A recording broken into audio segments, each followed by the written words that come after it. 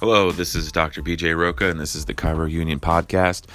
Today I wanted to talk about the marketing gurus and all these different companies that are out there targeting chiropractors. I had an opportunity to meet with a couple different chiropractors over the past couple of weeks and just discuss with them what struggles they were facing in practice. They had reached out to me as a result of some of the posts on social media and some of the information I'd shared in this podcast. And they were a little confused and they wanted to get some answers and they wanted to talk to me about it. So I was glad to take the time to sit down and talk with them. And, there was some commonalities between the two different people that I spoke with. They're in different parts of the nation. Both of them had been in practice for a number of years, but both of them were having a lot of anxiety and stress as a result of the extreme amount of high debt that they encounter by going to school and attempting to open up their own practice. Some of them had tried to subsidize their income with jobs, which they found actually limited their income because of the earning potential in most chiropractic associate positions is very limited, and then it takes time away from their practice, so then they wind up losing money in practice, and they wind up losing more money in practice than they actually wind up earning on their job, which I have for many years have claimed that the associate positions that are available in the chiropractic profession are predatory in nature. At least the majority of them are. I mean, obviously there are some that are good opportunities for people. There's opportunities at the VA that are fantastic opportunities. There's positions in schools and universities that are great opportunities. And there's even a few chiropractors out there that offer promising opportunities to new graduates and associate positions that are wonderful. But unfortunately, they're few and far between when compared to the overwhelming majority of predatory associate positions that are out there. And then both of these folks, after they had opened up their practice, they had gotten going, they were struggling, they were stressed, they were having a lot of anxiety. Logically, in my opinion, they had every right to think so, that they needed to establish income in order to supplement their debt, pay their bills, enjoy their life. But unfortunately, it wasn't as straightforward as they had thought, and they wound up in positions that wound up costing them more money than if they had simply just stayed at their practice and continued to build their practice. And one of them even described the opportunity that they sought employment for as a disability mill, and that they were kind of working in the gray area of the law. He thought it was strange that relatively quick they had him signing a number of documents, and he was taking on quite a lot of liability as a rendering provider, and just didn't feel all that comfortable with everything that was being prescribed and was being described, with everything that was being described, and just felt that it was that the patient care wasn't necessarily what was motivating the practice policy and procedure, but income was what was motivating the practice policy and procedure. And really, whenever that's the case, you're in the gray area of the law, because you always should be acting in the best interest of the patient. You have a responsibility to always be acting in the best interest of the patient, not being financially motivated and signing papers or coming up with care plans or doing things strictly for a financial reason. And it seemed that everybody was getting the same treatment, the government was getting the same bills, and it just felt like it was a matter of time before the practice eventually would be investigated, and that some of these questionable practices would need to be explained, and he didn't really want his name associated with it. But the anxiety that you suffer when you're opening up a practice is not uncommon. It's going to come with any new business. Anytime you're going to be opening up a new business, there's going to be a period of time in which there's going to be a very limited amount of income. It's going to be very difficult. It's going to be very stressful. There's going to be a lot of things that are not going to be anticipated that will further delay income or make things even more expensive than you had originally thought. But that's the nature of being an entrepreneur. You have to be able to roll with the punches. You need to be able to expect the unexpected. And in that, you have no idea what the delays may be. You have no idea what things may or may not cost money, or how much exactly they will cost. But so you have to plan on it's going to cost more than you think. And I use this analogy whenever I'm working with a car, used cars, because I love cars, right? So if I'm out there shopping for a car and I'm looking for a car and I'm looking at it and I'm inspecting it, how much work do I think that this car is going to require? Well, I give myself an honest appraisal and I think, okay, this is going to require, let's say, 10 hours of labor in order to get this car working. Well, I immediately double it. So if I honestly believe in my assessment it's going to take 10 hours, well, I just assume it's going to take 20 hours. Now, let's say I'm going through and I think, okay, well, I'm going to need $1,000 in parts, or I'm going to need $100 in parts. Well, I triple that number. So if I think it's going to be $1,000, I immediately budget $3,000. And then, now I'm dealing with twice as much time and 3 times as much money as I honestly think it will take. And then even then, I sometimes, I do not come in under budget or ahead of schedule, because things just get delayed and sometimes things cost more than you think, and it can be frustrating and it can add a lot of anxiety, particularly when your livelihood depends upon the success of the business. And even if you budget twice as much time and 3 times as much money as you feel it will take in order to open up your practice, there are still things that will occur that will be more expensive and take more time that you could not possibly have imagined ahead of time. And that these marketers and these businesses, these gurus, these people that are out there, they are seeking you out.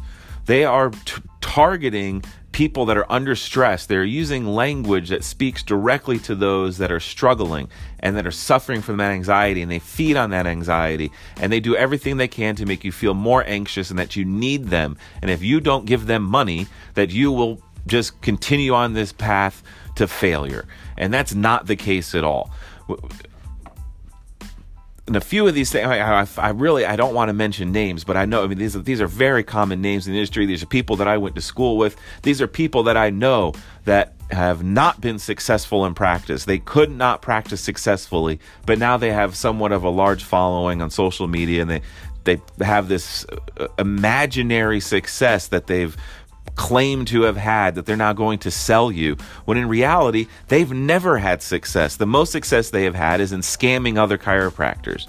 That's where their success has been found, and that's why they're doing it. And that was when some of these pitches were explained to me, because both of these people had been to multiple coaches and multiple gurus, and they had tried multiple programs, and they were still frustrated, and they didn't understand why. They still felt that they needed help, they needed a coach, and that's why they reached out to me. But these coaches were offering some incredibly detrimental advice. They were putting these people in extremely difficult situations. They were not acting with any consideration for the success of the individual or their business. So, like I said, I hate to go into names, but I know specific, of the ones that we discussed in some detail, the actual chiropractors I have known for a number of years, and I know for a fact we're not successful. And think about it for a second. If you are a successful chiropractor and you are making a considerable living by taking care of patients, and you enjoy it and you're good at it, then why are you wasting your time cold calling other chiropractors and trying to pressure them into these management programs or these contracts that put an unbelievable financial burden on them and a lot of money in their pocket? It just doesn't make any sense. It's not logical. That's part of the scam, is that they're convincing you of a reality that is not true. That's why it's very mild. It's somewhat passive brainwashing. And the more brainwashed you get, the more time you spend with them, the more brainwashed you get, and the harder it comes to see the glaring reality of the situation. So I believe there was at least 5 different management / coaching / complete bullshit scams that I discussed in length and in detail with these chiropractors. And a couple of the things that really reverberated with me as being an obvious flaw in their system that is selfish and detrimental to the actual business they're claiming to help. There was 4 main things. First, cash flow. Whenever you're operating any business, and even if you're actually working for somebody, if you're operating a household, in terms of financial principles, and I don't know if we've talked about this in the past or not, but there's 3 basic financial principles in order of priority. They are cash flow, liquidity, and long-term planning. Before you can have long-term planning, you have to have liquidity. In order to have liquidity, you're going to have cash flow. So those are the most critical So cash flow is the most critical aspect of your financial planning picture. So you have to establish a healthy cash flow. Once you do that and you have a positive cash flow and it's healthy, you then need to take time and you need to build liquidity. Once you start to build enough liquidity that you're comfortable with, then you can start on your long-term planning. So it's in order of priority. But all of these management companies, they're supposed to be helping a struggling business immediately attack and feed on cash flow. Some of them were $300 a month, then increased into $500 a month and $700 a month. One of them was $2,000 a month. One of them started off with $1,000 a month, but then had these penalties for canceling. Well, it was a $10,000 penalty if you should cancel the contract and attempt to get out of the $1,000 a month payment if you weren't receiving anything of value in return, or you were uncomfortable or didn't want to continue the program. You had to pay $10,000 in order to exit the program, which I'm not sure that's completely legitimate. And obviously it's just a scare tactic in order to prevent you from canceling. They're going to threaten you with this huge bill for nothing. That's why I'm not sure it's actually a legitimate fee that they have the ability to collect, because it's for nothing. Like, we don't want your service anymore. We don't want your products or services. We don't want to take any more of your time. So we're going to stop this agreement. There are, restocking fees are a legitimate cancellation cost, but just a cancellation fee from an intangible service of $10,000, I'm not sure how legitimate or enforceable that part of an agreement or contract might be. And that's that's just quickly in terms of contracts, when you're dealing with these companies, if you're caught in one of these scams, just because you sign a contract doesn't mean that every clause in that contract is enforceable. Further, just because one clause in the contract may not be enforceable or legitimate does not void the entire contract. That's not necessarily true. I know there's somewhat of a myth out there from the movies where, the guy gets up on stage or, before the judge and before the jury, and they point out this one aspect of the contract is either incorrect, made in error, not legitimate, unenforceable, or invalid. In reality, that usually invalidates that particular clause, doesn't necessarily invalidate the entire contract, as some of the movies or TV shows may make it seem, as if you just you didn't date this contract correctly, therefore the whole contract is null and void. It doesn't really work that way. The intent of both parties in signing the contract was still there, so there's still an enforceable contract, especially if there's been consideration, meaning an exchange of goods for promises. So you can still have an enforceable contract, but an individual clause may be null and void if it's found to be irrational, irresponsible, illegal, or unenforceable. And something like a $10,000 cancellation fee, in my opinion, would likely fall in that category, but I'm not an attorney. And you shouldn't be getting into contracts that would require an attorney or legal services in order to interpret, especially if you're in a situation where cash flow is a problem and you're suffering anxiety as a result of limited cash flow. So that, again, you're having anxiety and you have these problems that are existing in your practice as a result of limited cash flow. It doesn't make any sense now enter into an agreement or contract with a coach or guru or practice management company or marketing scam that's going to further limit your cash flow. You're only going to make the problem worse. And now you have to do even more work. You have to get more results. You have to get more people in the door. You have to collect more money per visit, and just to break even. So if you have a project manager, a practice manager that's costing you $1,000 a month, and you only have a $30 per visit average or a $45 per visit average, you suddenly have to do a considerable amount of more work just to break even.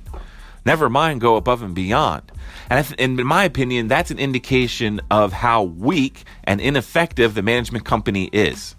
Because if you think about it, if you had an actual program that was truly successful and you could build practices, then you would, and your magic, whatever your scam bullshit is that you're pitching, was actually that effective and they believed in it that much, then why not structure a payment system that benefits the cash flow of the business you're trying to help? The fact that you're completely ignoring the importance of cash flow is an indication of how ignorant they are to the true needs of building a successful business. Never mind a chiropractic business or chiropractic practice, just any business in general. Cash flow is of critical importance. So if you're offering a product or service that's meant to help this company and improve its cash flow, then you need to structure a payment system that is reflective of that. And if you want me to believe in your product or services, then you need to believe in your services, and your payment structure should reflect a belief of how effective and how beneficial your services are. But that's not the case. I've yet to run into any of these management companies that have a fee structure that is reflective of the fact that they truly believe that this service will actually benefit the business and build its cash flow, because all of their payment structures immediately attack the business's cash flow, making it more difficult for that business to be successful. The next thing I stepped on that was another commonality between all of these practice management marketing gurus was the use of keywords. There was one practice management company that wanted the chiropractor to remove chiropractic from the name of their business. They thought that this was the key to success in changing the mentality of the office, and to increase profitability was to get rid of the word chiropractic from the name of the business and to start using wellness, and that it was going to be a wellness center and they were going to be selling wellness.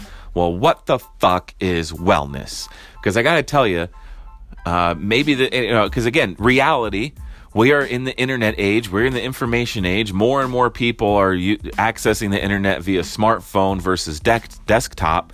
More and more people are searching for businesses using keywords in Google Maps and Apple Maps and other navigation software compared to search engines.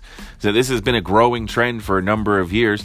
But in all of them, even though that it's, we're changing the nature of internet traffic, where it's changing from desktop computer to mobile devices, and it's changing from, in terms of businesses, it's changing from more browser-based, website-based traffic to more navigational-based traffic. Both of them are keyword-based. So there's far fewer people that are seeking chiropractic care that are going to use the keyword wellness in order to find a chiropractor. If I'm going to find a chiropractor, if I'm going to find a clothing store, if I'm going to find a bagel shop, if I'm going to find an ice cream stand, I'm going to put ice cream in the search box. I'm going to put chiropractor in the search box, or chiropractic in the search box. I'm going to put clothing store in the search box. I'm going to use the key words and the key phrases that identify the business I'm looking for. I'm not going to read somebody's mind and assume that I want to find, and I think, oh, wellness. And what is wellness? I mean, wellness, if somebody's got a wellness business, what is that? It's nothing. There is no socially agreed upon thing that is wellness. It could be a gym, it could be Pilates, it could be massage, it could be nutrition, it could be a combination of all of those things. It could be a spa, it could be anything. So I mean, I can appreciate the diversity of the term, but that's not going to help you build your practice in this day and age. You need to be extremely identifiable. And this is evident by the creation of, well, maybe it's not the creation of, but get into your local, market, where, whatever your nearest city is, and search chiropractor near me.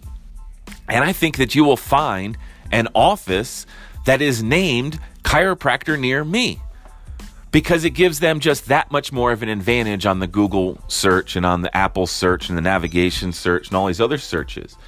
It's a means of gaining a slight advantage on those key search terms. So maybe they just get a little bit higher some of the time because they're gaining a keyword near me. You'll will find chiropractic offices that are now called walk-in chiropractic because people are using that as a search term. They want to find a chiropractor that allows walk-ins or takes walk-ins. So they put chiropractor walk-in or walk-in chiropractor or walk-in chiropractic. So these are becoming the names of practices. When I was in school, before a lot of traffic was on mobile devices and it was more desktop-based traffic, if you go back 10, 15 years, in the earlier days of the internet, most of the traffic was desktop traffic. So people weren't necessarily using these search terms, and they weren't like making a very quick, fast decision on who they were going to call or where they were going to go.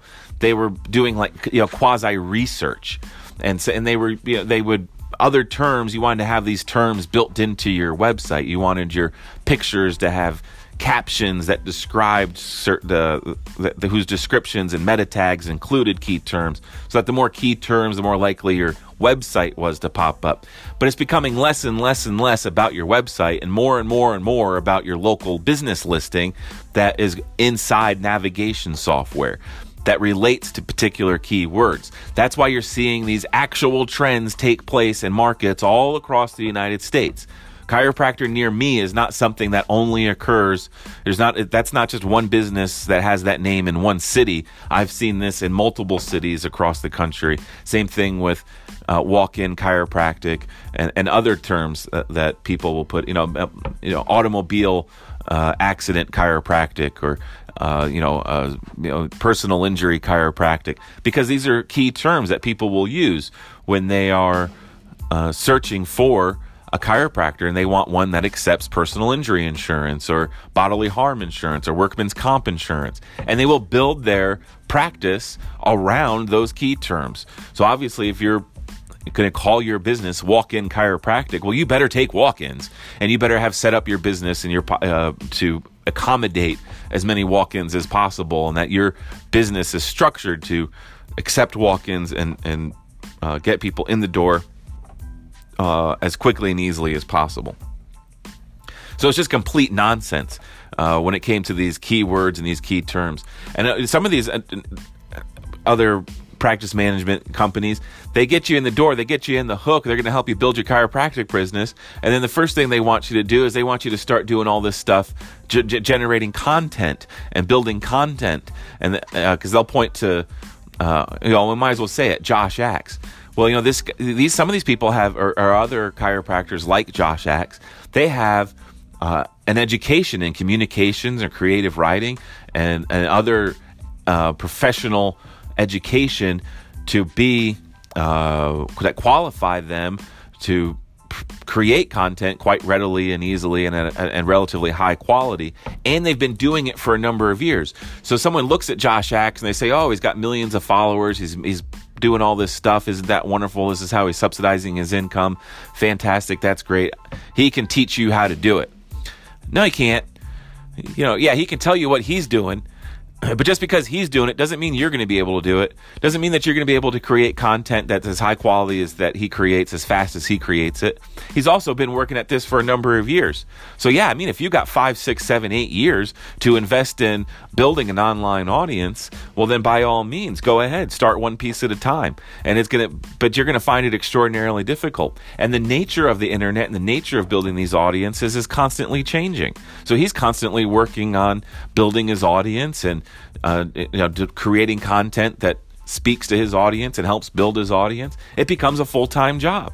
Then also, if you get on Josh Axe's website and his Facebook page and you look through his content, he doesn't even indicate that he's a chiropractor and most of his content has nothing to do with chiropractic, except when he's targeting chiropractors. And if he was so wonderful and making so much money with his online content and all his recipes and his other nonsense, then why is he targeting chiropractors and charging them vast sums of money to teach them how to make money on the internet?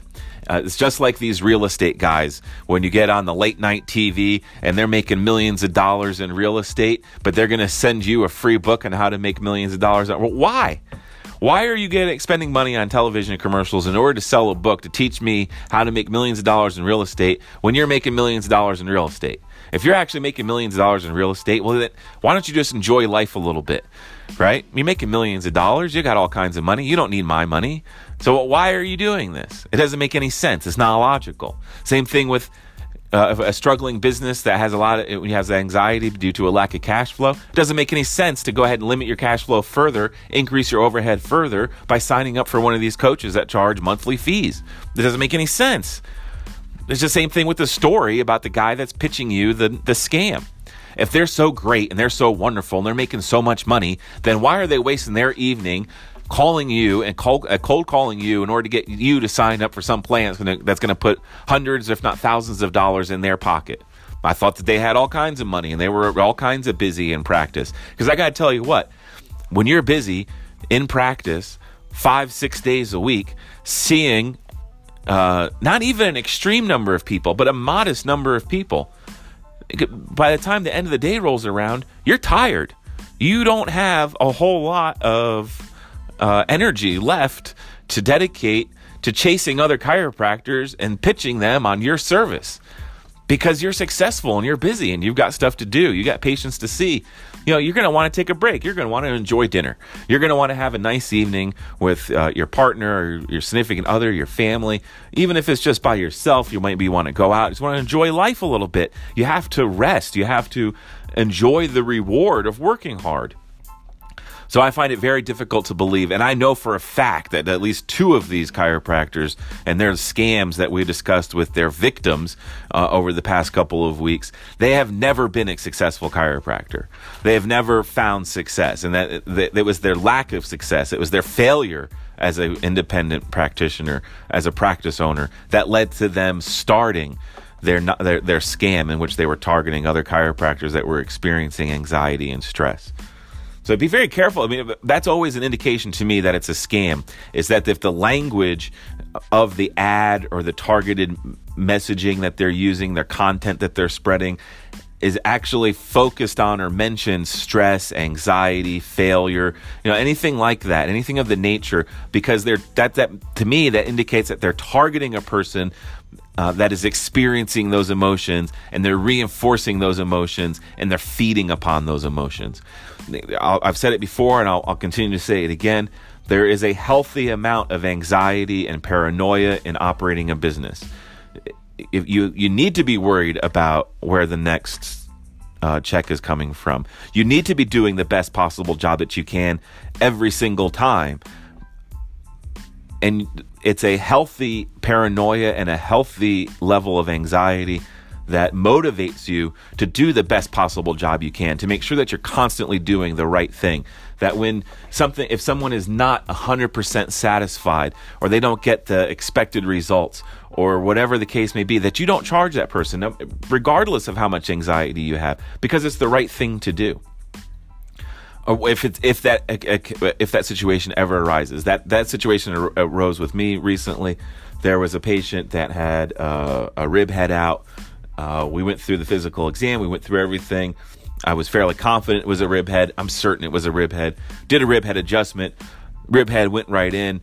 You could feel a tremendous reduction in tension. You could feel where the rib had gone back into place. There was no longer this swelling. There was no longer this raised area in the rib cage.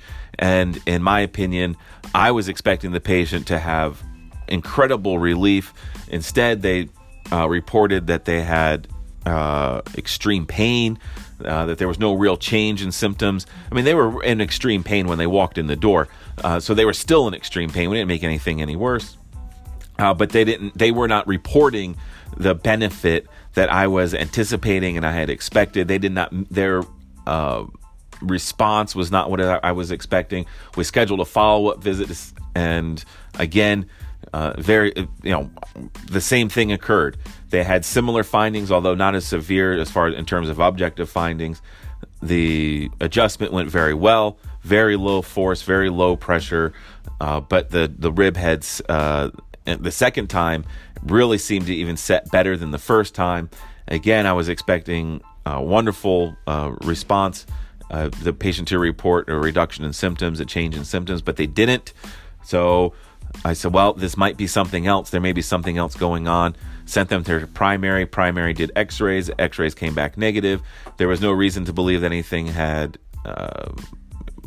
This was an unexplained pain that the medical doctor couldn't explain. I couldn't explain. I explained it via rib head, but after having adjusted the rib head twice, was not getting the results. And I didn't charge him for the second visit because it wasn't meeting my expectations. It wasn't meeting their expectations. The reason they're coming in is to relieve the symptoms. And given the patient's response, given the patient, the nature of the visit, I just didn't feel comfortable taking the person's money. So I didn't. And sometimes that's what you have to do. Same thing with anything. You just constantly have to be doing the right thing. But you do that out of a healthy paranoia, out of a healthy level of anxiety, so that you are worried about the future. You are worried about cash flow and liquidity and long-term planning. So sometimes doing the right thing can deliver benefits down the road. Because you know what this guy didn't do? He didn't put a nasty review on Google, right? He didn't put any review on Google. He didn't put any review anywhere. Because maybe he wasn't 100% satisfied with the service, but he didn't have to pay for it. So he didn't feel any need to be like, oh, geez, here I am paying all this money and I'm not getting the results. That's when somebody's going to say, you know what, I should say something. I should post a review. I should get out there and I should let other people know that you might not get the results you're expecting, but you will get a substantial bill and you'll have to pay that bill, regardless of the experience that you have with the chiropractor. So I made it. I headed off at the pass. I don't want a negative review. I don't want anybody to leave here with a negative feeling. I did the best that I could. And you know what? As wonderful as chiropractic is, as great as a chiropractor I think I am, I'm not always going to get a miracle response. I'm not always going to get immediate resolution of symptoms. I'm not going to be the best fit for every single patient. And when that's the case, the least I can do is just extend them the courtesy of a free adjustment because I don't want them to have ill will. I don't want them to have remorse for having come to my office. So even if it's not the greatest experience of their lifetime in terms of a chiropractic adjustment, they won't have any ill will. They won't feel the need to badmouth or post a negative review or even discourage others from coming into my office, because even though I was unable to help them to the level to meet their expectations or meet my expectations, at the very least, I was able to do something nice and take some account take self-responsibility, self-accountability, and if you're not getting the results that you're expecting, then I don't want you to pay for this visit, because really they're not paying for the adjustment, right? They're paying for the result of the adjustment.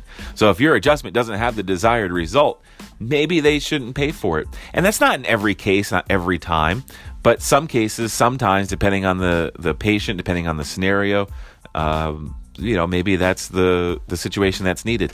And especially when I'm sending the patient to another healthcare provider in order to further investigate the complaint, because now he's going to have another co-payment. So he had to pay me, and now he's going to turn around and pay another doctor. So I just didn't feel comfortable taking the man's money, so I didn't. But that's not born out. That's born out of a true desire to serve the patient to the best of my ability, and a healthy level of anxiety and paranoia that I need to do everything possible to make them as happy as possible, even if my adjustment didn't meet their expectations or deliver the expected results. So that way that they do not feel the need or desire to post a negative review or share their a negative experience with anybody about my office. So that's born of a healthy skepticism or a healthy paranoia. Another thing that was another common thread with almost all of these scams that these chiropractors had signed up for and tried were scripts. And this is a little bit of a there's a little complexity, there's a little nuance to scripts. So scripts are terrible.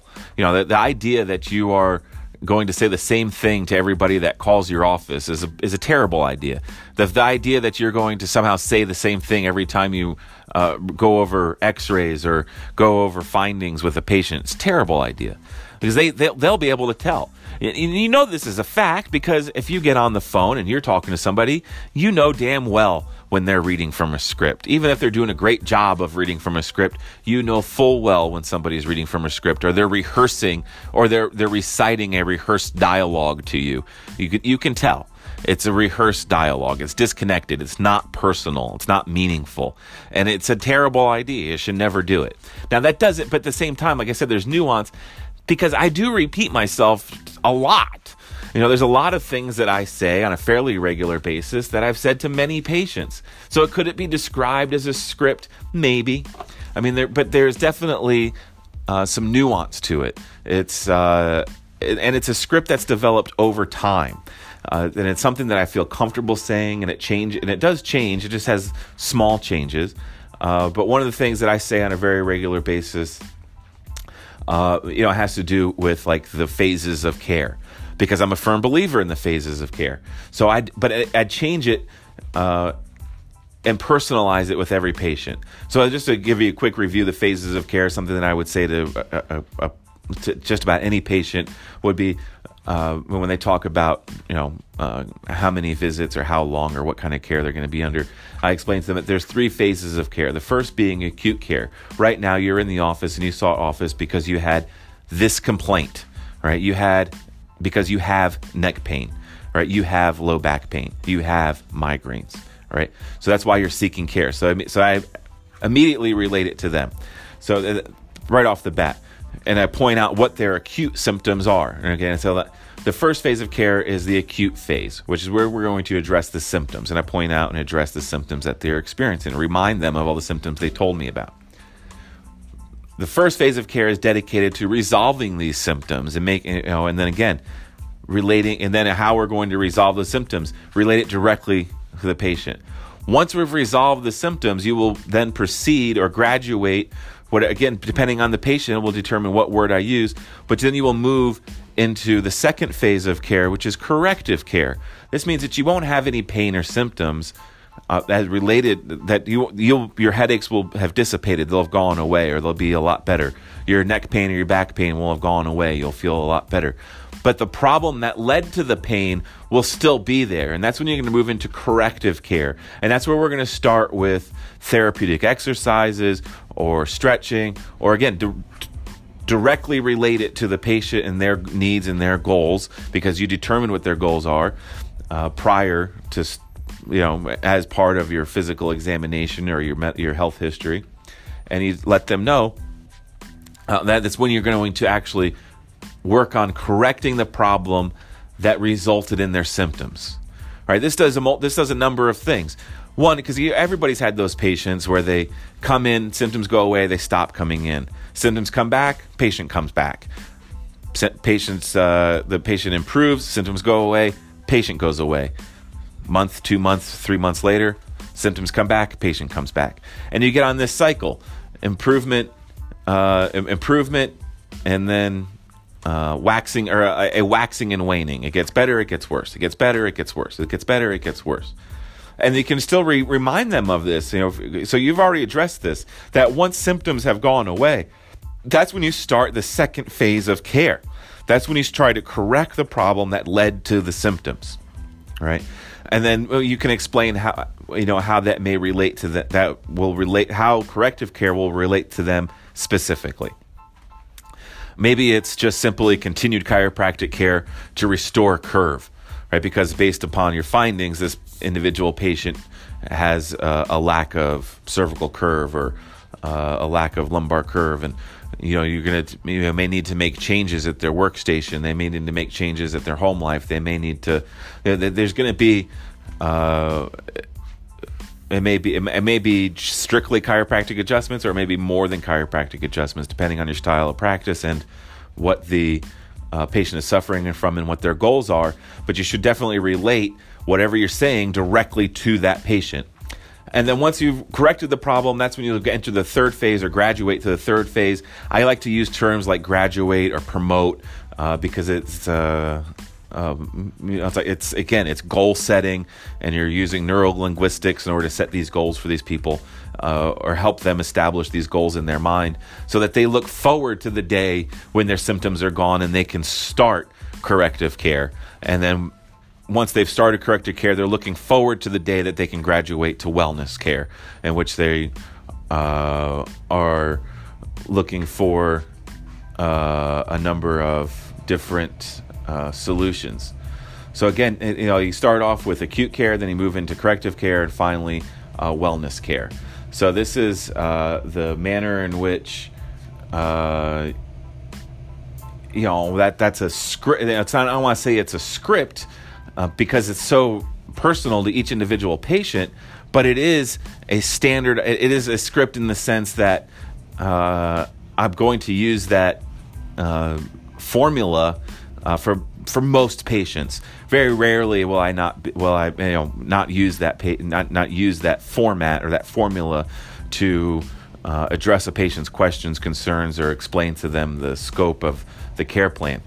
That said, there are other formats or other times that I may not use it at all. Like I said, they may be few and far between, but if the patient doesn't have acute symptoms when they come in to seek care, well, then they're not going to be under, they're not going to fit that criteria. They're not going to fall into that category. So then I don't bother, especially if that's not their goal, right? And that happens quite frequently. Now that I'm thinking about it, because I had a couple new patients yesterday, and one of them was a traveling person. He traveled for work, so he's just passing through town, and he passes through town 3 or 4 times a year. So I mean, there's no real sense in me, explaining the phases of care to him, and trying to establish these goals with the patient, because they are not going to be here. They're not even going to be in the region. But if I do a good job, which is, they had a wonderful experience. They made it clear that they will be back the next time they are in town. But that's not going to be for 3 or 4 months, because they're coming from here to another city, to another city, to another city. Then they'll be home for a while, and then they start the whole process over again.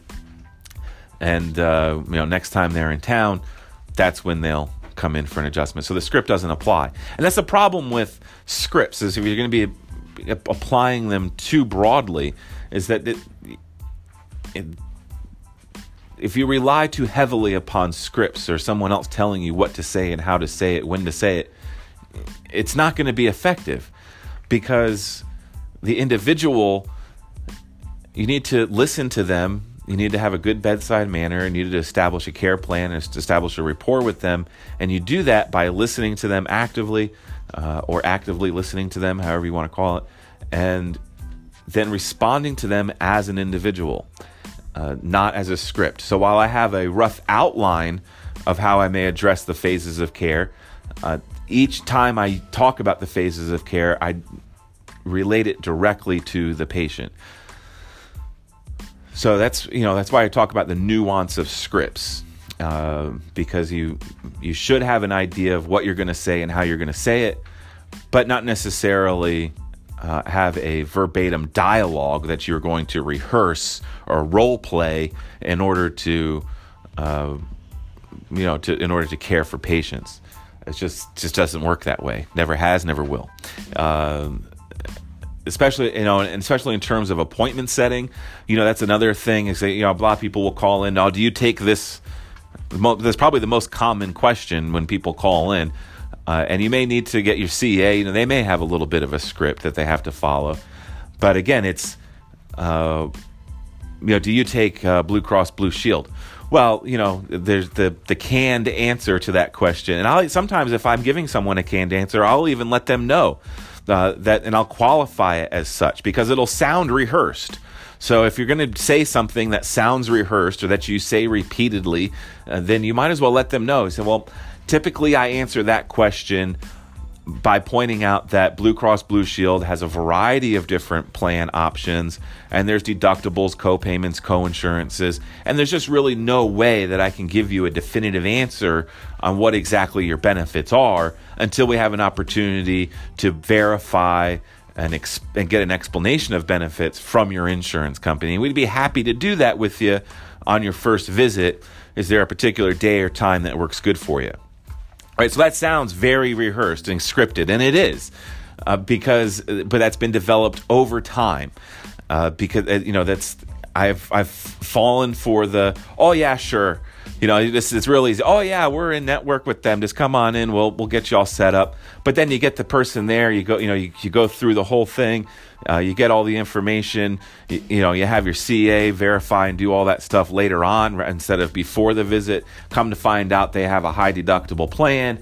They've got co-payments, co-insurances, and everything else.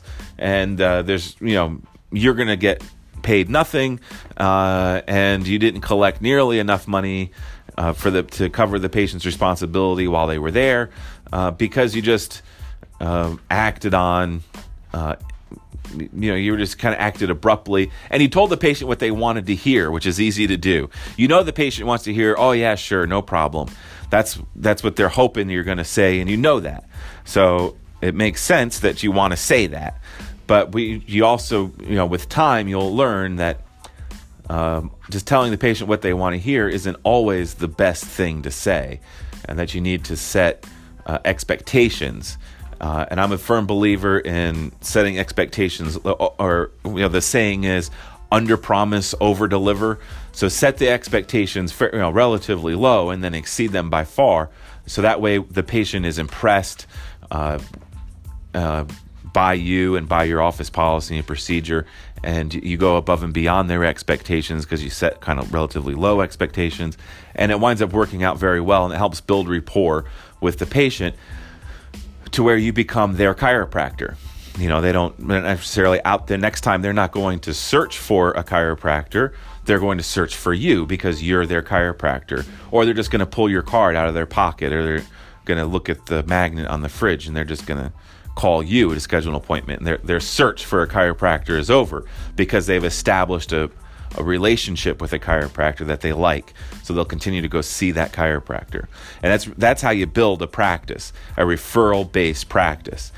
Just this morning, just today, I had a phone call. It was a phone call yesterday, and I actually told the person, no, this is not going to be a good fit. They explained their health history. They explained what they were dealing with. They explained what their goals were, and they wanted to know if I could help them. And I said, no, this is just not a case for chiropractic. We're talking about a person that has suffered a stroke, has a blocked carotid artery. They have, signs and symptoms of, that they're under care for a number of conditions. They're well advanced in age. They have a number of health concerns, and there was 2 red flags for contraindications to chiropractic care. So again, healthy amount of paranoia, healthy amount of anxiety. What's the right thing to do? Should I risk it? Should I ignore these red flags? Should I see a patient that has contraindications to chiropractic care? Or should I just be upfront and honest right off the bat and let them know that, yeah, this is not going to be a great fit. This is not, there may be another chiropractor out there that may be able to help you that uses some other technique that is not contraindicated by your conditions, but I am a traditional chiropractor in the sense that I use force in order to adjust the bones of the spine and extremities and the joints of the body and properly align them to improve function, so that's going to be contraindicated by the health conditions that you've described. So this wouldn't be a great fit. So I thanked her, and I was like, well, thank you very much for calling and asking these questions. I appreciate it. You saved both of us a considerable amount of time, because this particular patient was from quite far away, and they had a considerable commute to come and visit the office. So I took the time to address all of her questions, and I'm glad that I did. So lo and behold, that was yesterday. This morning, she calls me back, And she explains, well, my daughter, she needs a chiropractor. And, I live with this other gentleman. He's like a roommate. He needs a chiropractor.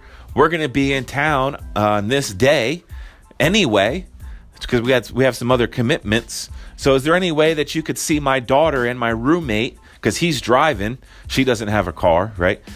He's driving, and they would like to see you. Well, sure. There was no contraindications to them coming in for chiropractic care.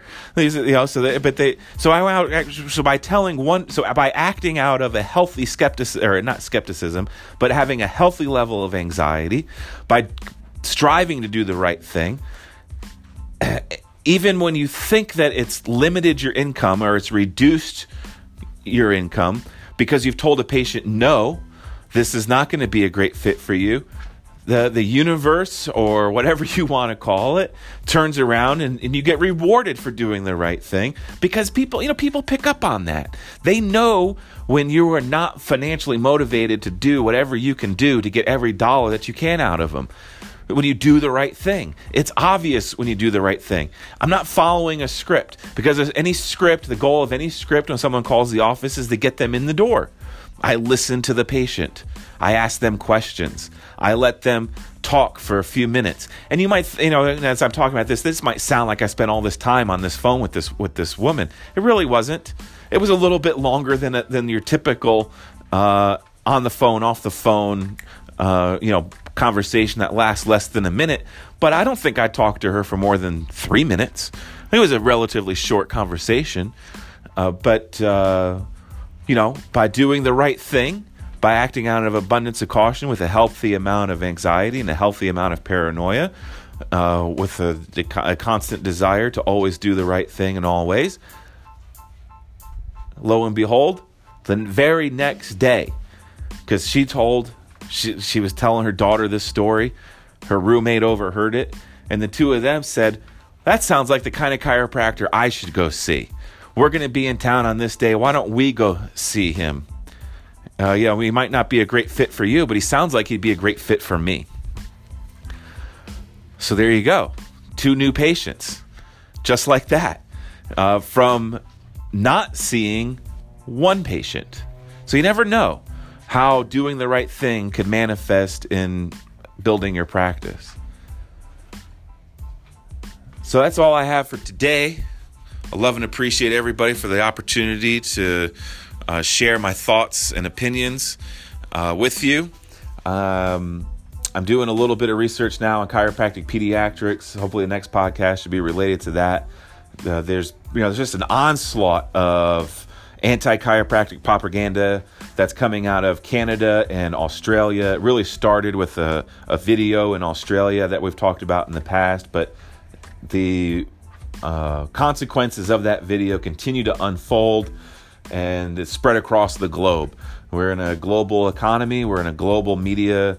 The world is becoming more and more connected, and when the media publishes a news story in Mexico or Australia or Canada, everybody has the same access to it, particularly in the English-speaking nations, such as Australia, the UK, and all these other places.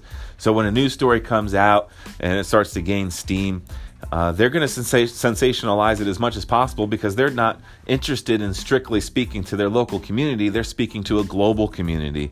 And the parents of children all across America have the same access to these Australian news articles and these Canadian news articles as anybody else. Everybody can access this information. It's all in English. Anybody can read it.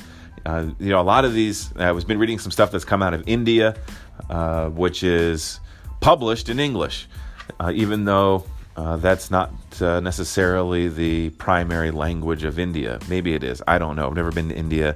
Couldn't tell you. But there's a lot of chiropractic news coming out of India over the past couple of weeks. And there's, these stories with chiropractic pediatrics and the anti-chiropractic propaganda that's been going out about chiropractic pediatrics. Feel like it's been going on for at least 2 years now. And it's only gained steam. People have lost their licenses. There's a growing movement that is limiting the chiropractic profession. So I will continue to do my research, my due diligence, and put together what hopefully will be a useful podcast. But in the meantime, I love and appreciate everyone that's out there. Remember, organization is the answer. If we don't organize this profession, then these sensationalized news stories will continue to tear apart our profession. These gurus will continue to target and victimize doctors of chiropractic. But what we need to do is to organize the profession so we can protect and promote our profession. And only then will we start to be able to grow our profession. Because right now we're shrinking, and we're shrinking fast, and it's a growing problem. So spread the word, talk to your friends, talk to your colleagues, talk to your mentors, talk to your leaders, talk to anybody about organizing the profession so that we can grow the profession, we can protect the profession, and ensure that it'll perpetuate for generations to come. Thank you very much. Oh, look for us on Facebook, Chiro Union on Facebook, or you can also email chirounion@gmail.com. And if you look hard enough, you might even find our phone number, but I'd appreciate it if you all stuck to email and text or Facebook messages. And if you have some questions, comments, concerns, I'll be glad to talk to you. It's chirounion@gmail.com or on Facebook. All right, audio.